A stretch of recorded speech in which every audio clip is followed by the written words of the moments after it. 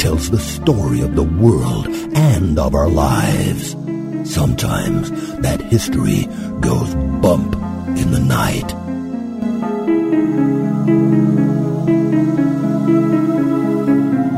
Broadcasting from the center of oddity and the supernatural in Central Florida, it's the History Goes Bump podcast.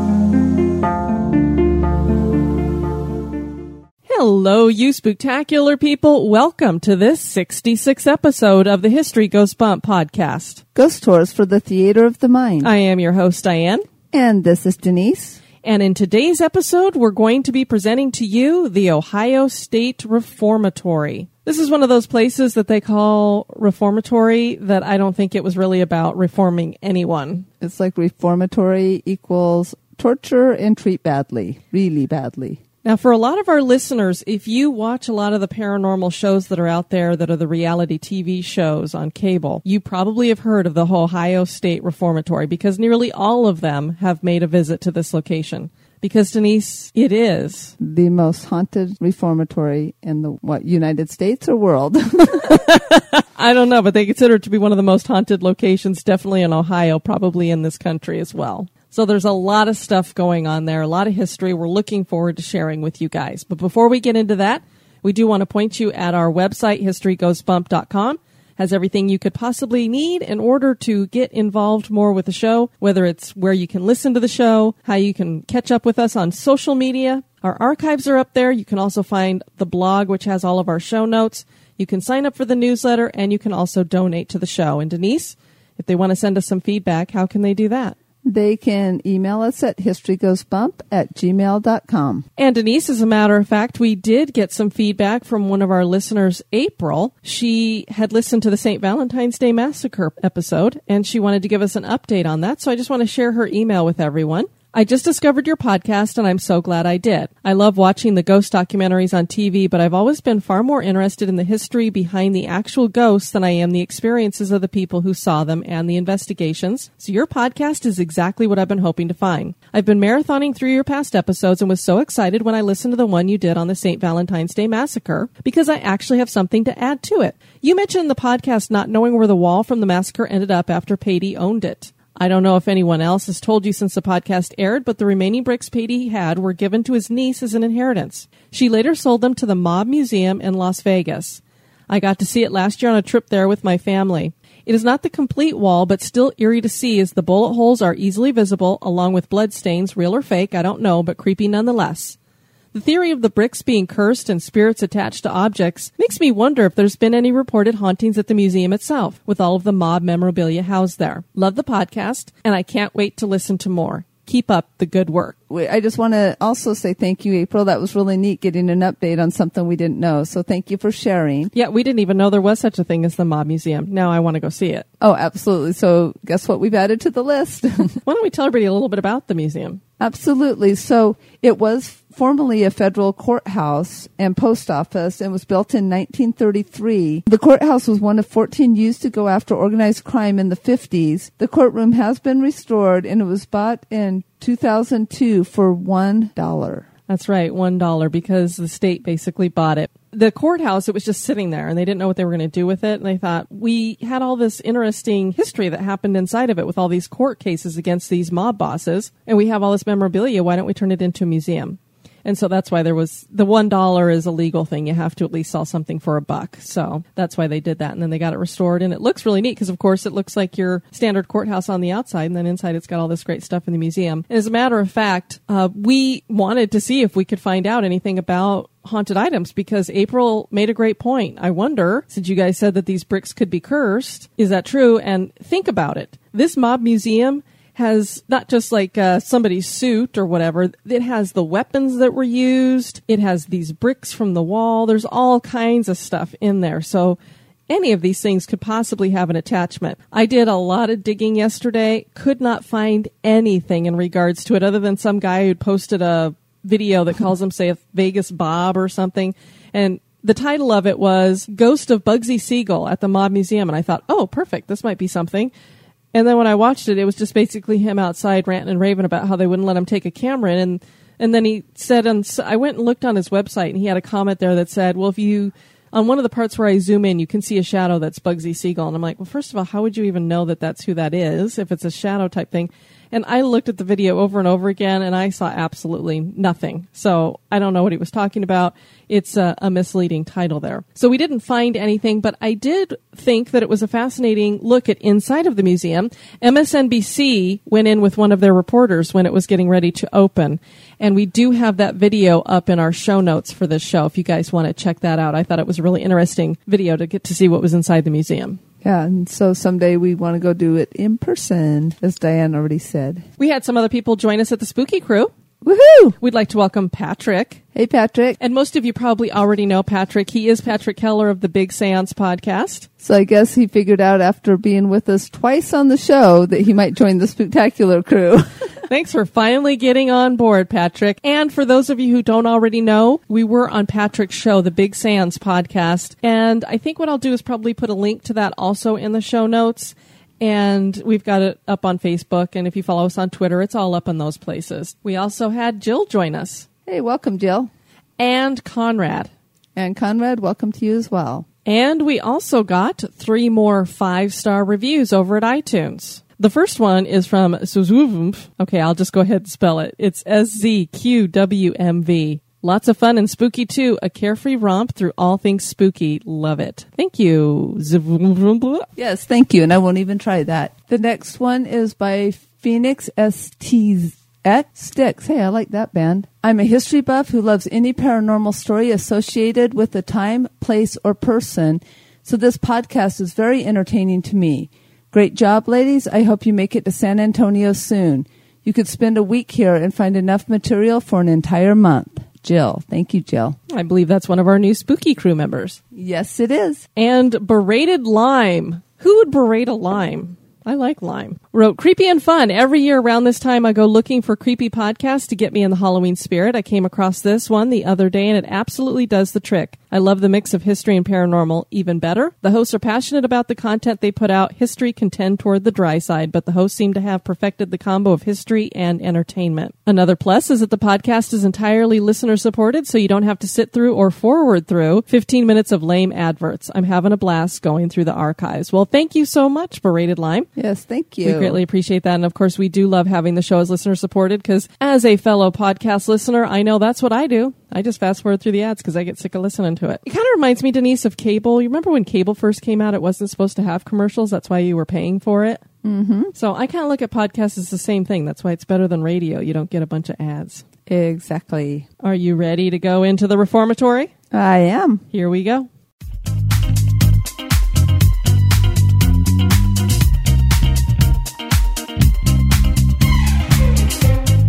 Become an executive producer of the History Goes Bump podcast for as little as $1 a month. For $5 a month, you can access exclusive content like the Haunted True Crime Bonus Cast. And for $10 and above a month, you get all that plus awesome History Goes Bump gear. Check out patreon.com/historygoesbump for more information. Or you can give us a one-time donation by clicking the donate button at historygoesbump.com.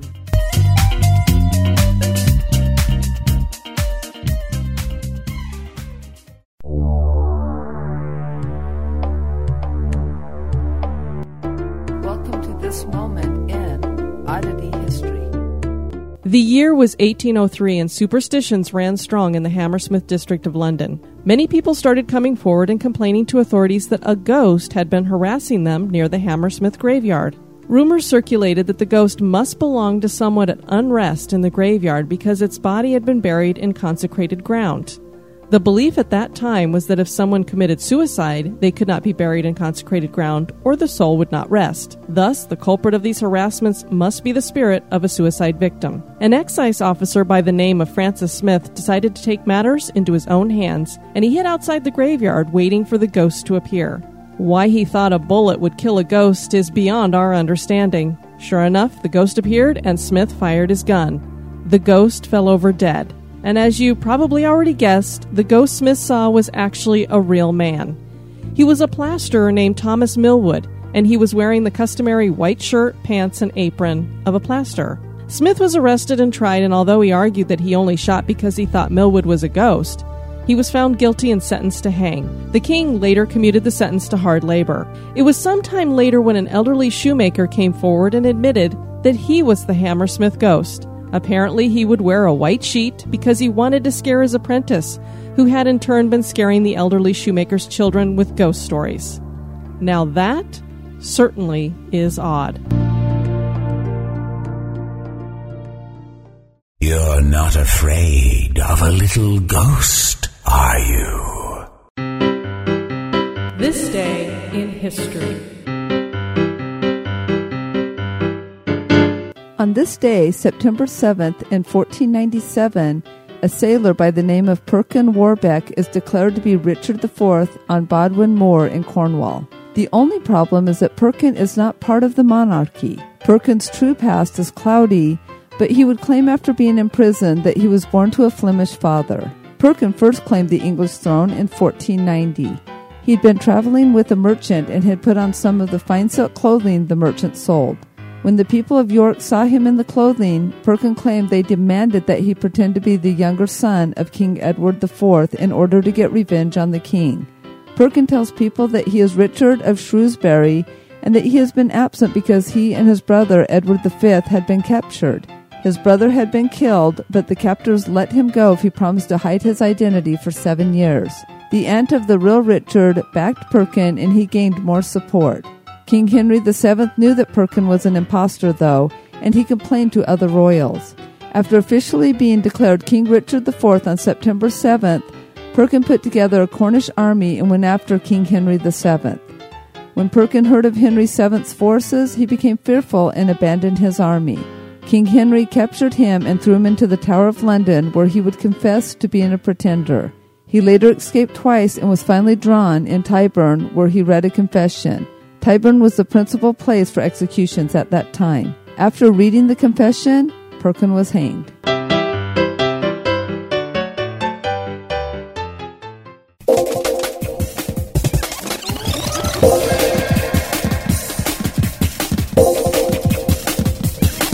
The History Goes Bump podcast. Sometimes a place is needed to help with reforming young people when they wander down the wrong road in life. That is what the Ohio State Reformatory was originally meant to do, help wayward young men get back on the right road. The beautiful Gothic reformatory built of iron and limestone is so picturesque that it was used as a location in the movie The Shawshank Redemption. But what happened to many of the residents of this building was anything but beautiful, and certainly not about truly reforming young men. Stories that include torture, beatings, and other misdeeds are numerous. And wherever strong emotions are built up, we usually find some kind of unexplained phenomenon.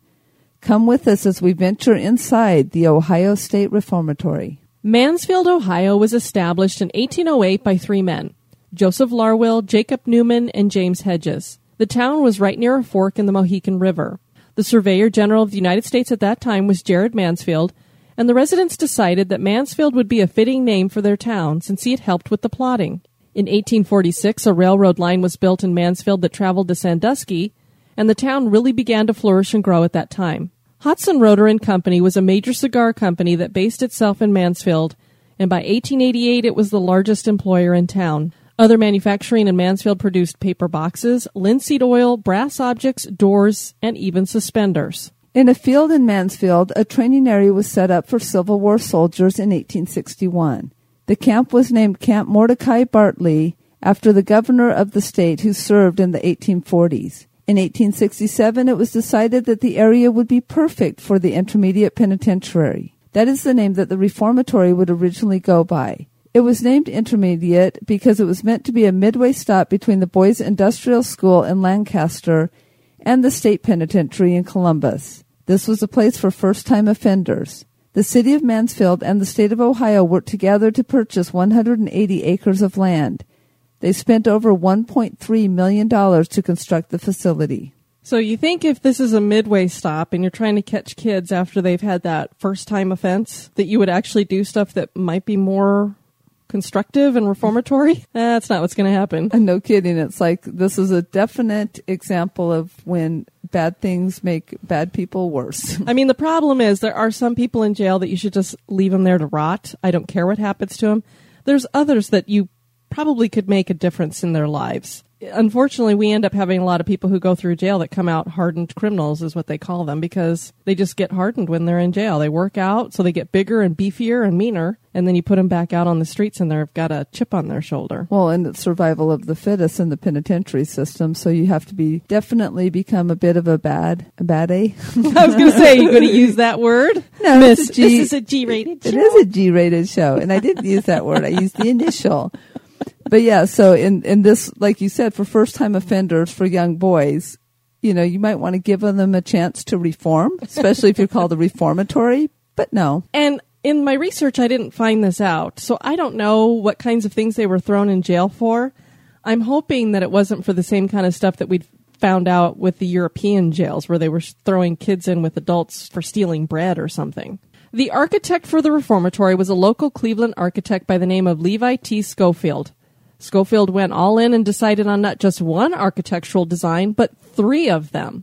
These styles were Queen Anne, Victorian Gothic, and Richardsonian Romanesque, leading many to think that the reformatory is chateau-like in appearance. And it is indeed a beautiful building. It looks like a castle on the outside. I know, it's absolutely gorgeous. And I think that's kind of the look they were going for, was more of a castle look.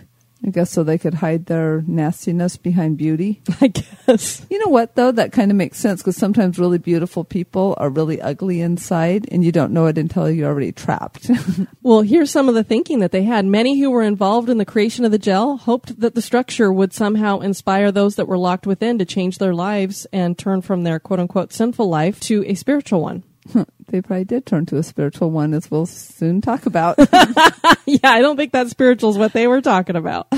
Another architect named F.F. Schnitzer completed the construction and became the first superintendent of the reformatory. Okay, so how do you put kind of a little bit rough boys in a facility and then expect them not to giggle at a name like Schnitzer? You know what? I had a biology teacher, and that was her last name, was Schnitzer. Did people laugh when she said, "Hello, I miss Schnitzer"? I don't know if we did or not. Oh, well. Some people might have taken the C away and called it, and the N, and called it something else that's not G-rated. Schnitzer. Okay, you lost me, but that's okay. Our listeners are probably right with you.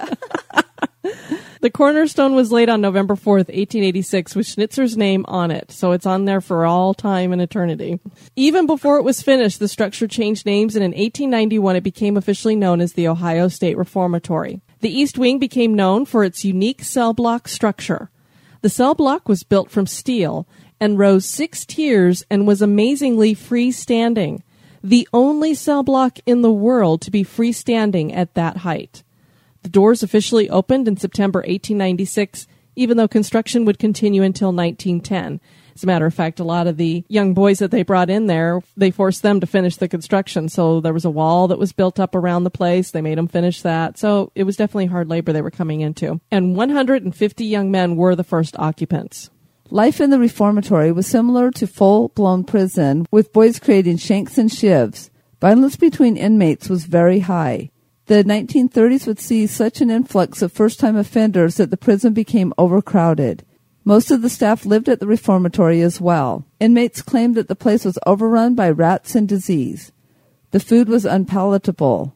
Sweat boxes were used to punish mainly black prisoners. The worst place to go was the hole. You know, a lot of prisons called their places the hole. They did, so it wasn't a very unique name, and it makes a lot of sense because we don't know this for sure. But I would assume, what else would have been a hole that you can think of back in some of the other podcasts that we've done would be that part of the dungeon that they would throw people down into, the hole, and they were just left there to rot. Yeah, so then they equated, probably the terminology became for these prison cells, which these prison cells were solitary confinement cells, and inmates sometimes had to sleep on the concrete floors. I know in the winter that would be hell, because Ohio is not very warm in the winter at all. Following a riot, 120 inmates were thrown into the hole. That's a lot of men having to share only 20 cells. They were forced to stay in there for 30 days. One inmate was murdered during the punishment. In 1948, a prison farmer and his family were murdered by an inmate. Yeah, so that would be about 6 inmates per cell, and these cells could barely hold one person. I don't think they could have all laid down at the same time. No, they probably either had to take turns or have some sort of, I don't know. The Boyd consent decree was issued by a judge in 1986 after several lawsuits about the inhumane conditions at the reformatory were brought before him. The decree ordered the facility to be closed, and another structure was built to the west. That opened as the Mansfield Correctional Institute. The doors to the Ohio State Reformatory closed officially on December 31st, 1990, and in its time, the reformatory had housed over 155,000 men. That's a lot. That's a very lot. 200 of them died during incarceration. That's a lot. Out of 155,000, and this is supposed to be a midway point? I know this isn't even full-blown prison, although we did say it was treated as such. Yeah, it became that basically. This number does not include the deaths of non-inmates at the facility. The facility is now run by the Mansfield Reformatory Preservation Society, and tours are conducted from April through September. It becomes a haunted attraction during the Halloween season. And if you look that up, you Google Ohio State Reformatory, you can see all of the tour hours. I know September 1st is the end, so it is closed for the season as of the recording in 2015 that we're doing. And then the haunted attraction, it's supposed to be like the witching hour or something this year. So it has that up at the top there as well. So you can find that if you guys are in the area and looking for something where you can pay money to be spooked. That would be one of them. Yes, and if you do go, be sure to email us and let us know, because we would love to hear about your own personal experiences. The reformatory not only gained fame being used as a location in films, it has also been investigated by several reality TV paranormal shows. These include My Ghost Story, Paranormal Challenge, Ghost Hunters, Ghost Hunters Academy, Ghost Adventures, Scariest Stories on Earth, Scariest Places on Earth, and Ghost Asylum. The reason for so many appearances on paranormal shows is that the Ohio State Reformatory is considered to be one of the most haunted places in America, as we've already said. Warden Arthur Lewis Glatke was a hard man. He served as warden from 1935 to 1959. He and his wife Helen lived in the administration wing. It was in 1950 that his wife Helen died in that wing after an accidental gunshot. She apparently was reaching into a jewelry box when the gun went off. She contracted pneumonia while recovering and died 3 days after the accident. Was it truly an accident, or had the warden killed his wife? Some believed the latter. When he later died after having a heart attack in his office, haunting activity began in the administration wing. Helen wore rose-scented perfume, and it is sometimes smelled in the hallways. She also reportedly likes to visit the library. The warden has been heard in his office saying, quote, "Catch me if you can," or it could be an inmate saying something to the warden. Pictures have been photographed of what looks like someone sitting in the warden's chair. Sandra experienced the olfactory paranormal sensation in 2007 and wrote of it. Quote, "My family toured the Ohio State Reformatory last weekend when we were in the area for another occasion. I didn't know anything about the place before going on the tour. While we were in the area where the warden and his wife used to live, my 8-year-old son was getting tired of listening to the guide, so we started browsing through the rooms alone. We walked into a room, and I immediately started to smell roses. Without saying what I smelled, I asked my son if he could smell anything. He answered, yes, flowers. A moment later, others from the tour walked into the room, and the smell instantly disappeared. After the tour, I mentioned my experience to a volunteer at the front desk, and she told me that the warden's wife, Helen, loved roses. When I got home, I started searching online for information about the reformatory. Several links mentioned visitors smelling roses, and it meant that Helen was near. I didn't believe in the supernatural going in, but since I specifically smelled roses without any knowledge of previous stories, I definitely believe now. I didn't want my son to be scared by the experience, so I told him Helen must have liked us, because she took the time to say hello to us and left when the others came in." End quote. The chapel is haunted by strange noises and shadowy figures that disappear quickly when spotted. Unusual photographs have been taken inside as well. Occasionally, people claim to feel as though they are being touched by a spider web, even though they have not actually walked through a spider web. Others are scratched or pushed. Disembodied screams are heard in the hallways as if someone were being tortured. The sounds of cell doors slamming shut echoes in the corridors. One of the wayward boys at the reformatory was a 14-year-old boy who was beaten so badly he died. The incident took place in the basement, and it is believed that his spirit now knocks about the place. The basement is also where the hole is located. Because of the severe punishments that took place here, anyone who enters claims to feel a certain malevolence, and even glowing eyes have been witnessed. You know, you think of a 14-year-old boy being under their control that was beaten so badly that he died. If you've ever heard any of the stories where people have been beaten to death, that was a heck of a beating. Yeah, I don't know what's worse, burning to death, drowning, or being beaten to death. None of those seem appealing. No, not at all. A woman named Carrie was on a ghost hunt and reported to the website Grave Addiction the following experience. Quote, I just got back from visiting the OSR, and a group of us had an experience in the cell block. The cell that I'm speaking of is the one marked with the X that has been reported to have activity. We were taken back to the block when the tour was over. There were about 9 of us along with the guide. We heard someone running. The guide asked who was running because there shouldn't be anyone. Immediately the cell door slammed shut. It scared us all, and we wasted no time at all getting out of there.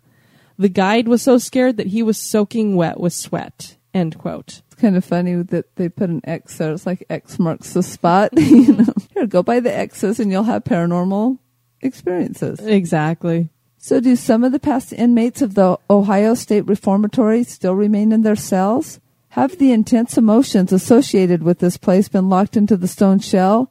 And do things replay themselves over and over? Is the reformatory haunted? That is for you to decide. And as I was doing the research and looking for a lot of personal experiences, I'd say 60 to 70% of the time when people went into this location, absolutely nothing happened. So people do claim it to be one of the most haunted locations, but it's not a guaranteed something's going to happen here. So it's give or take. I still would like to see it, just if for nothing else, the outside of it sounds very, very cool. Well, absolutely. So we have our camper, so as we plan things, we could definitely make a stop there. There's lots of stuff in Ohio. We will have to make a stop there. We've never been, have we? You have. Yeah, we have never been. I've actually never even been to Ohio, I don't believe. I've been to Cleveland. Okay. I saw the Rock and Roll Hall of Fame. Very cool. Our next show is a suggestion from Sparkle City Phil, who is host over at the Hateful Dead podcast. He and his wife made a stop at a location in New York, and it's called Rainham Hall. I hope I said that right. And so we are going to check it out because not only is it an old, cool-looking location that has a lot of history involved, but it probably has some hauntings as well. Yeah, apparently there's some bumping going on there, and Phil sent me a bunch of pictures, so we'll have those up in the show notes as well. Very cool. So we'll be doing that on the next show. I hope you enjoyed this one. Thank you for joining us. I have been your host, Diane. And this has been Denise. You take care now. Bye-bye. Executive producers for this podcast have been Levi Drescher, Rachel Cooper, Dan Foytik, Janice Carlson, Patty Hunt, Stephen Pappas, Jade Lewis, Heather Williams, and Leanna Sapien. Thank you. Check out the website at historygoesbump.com.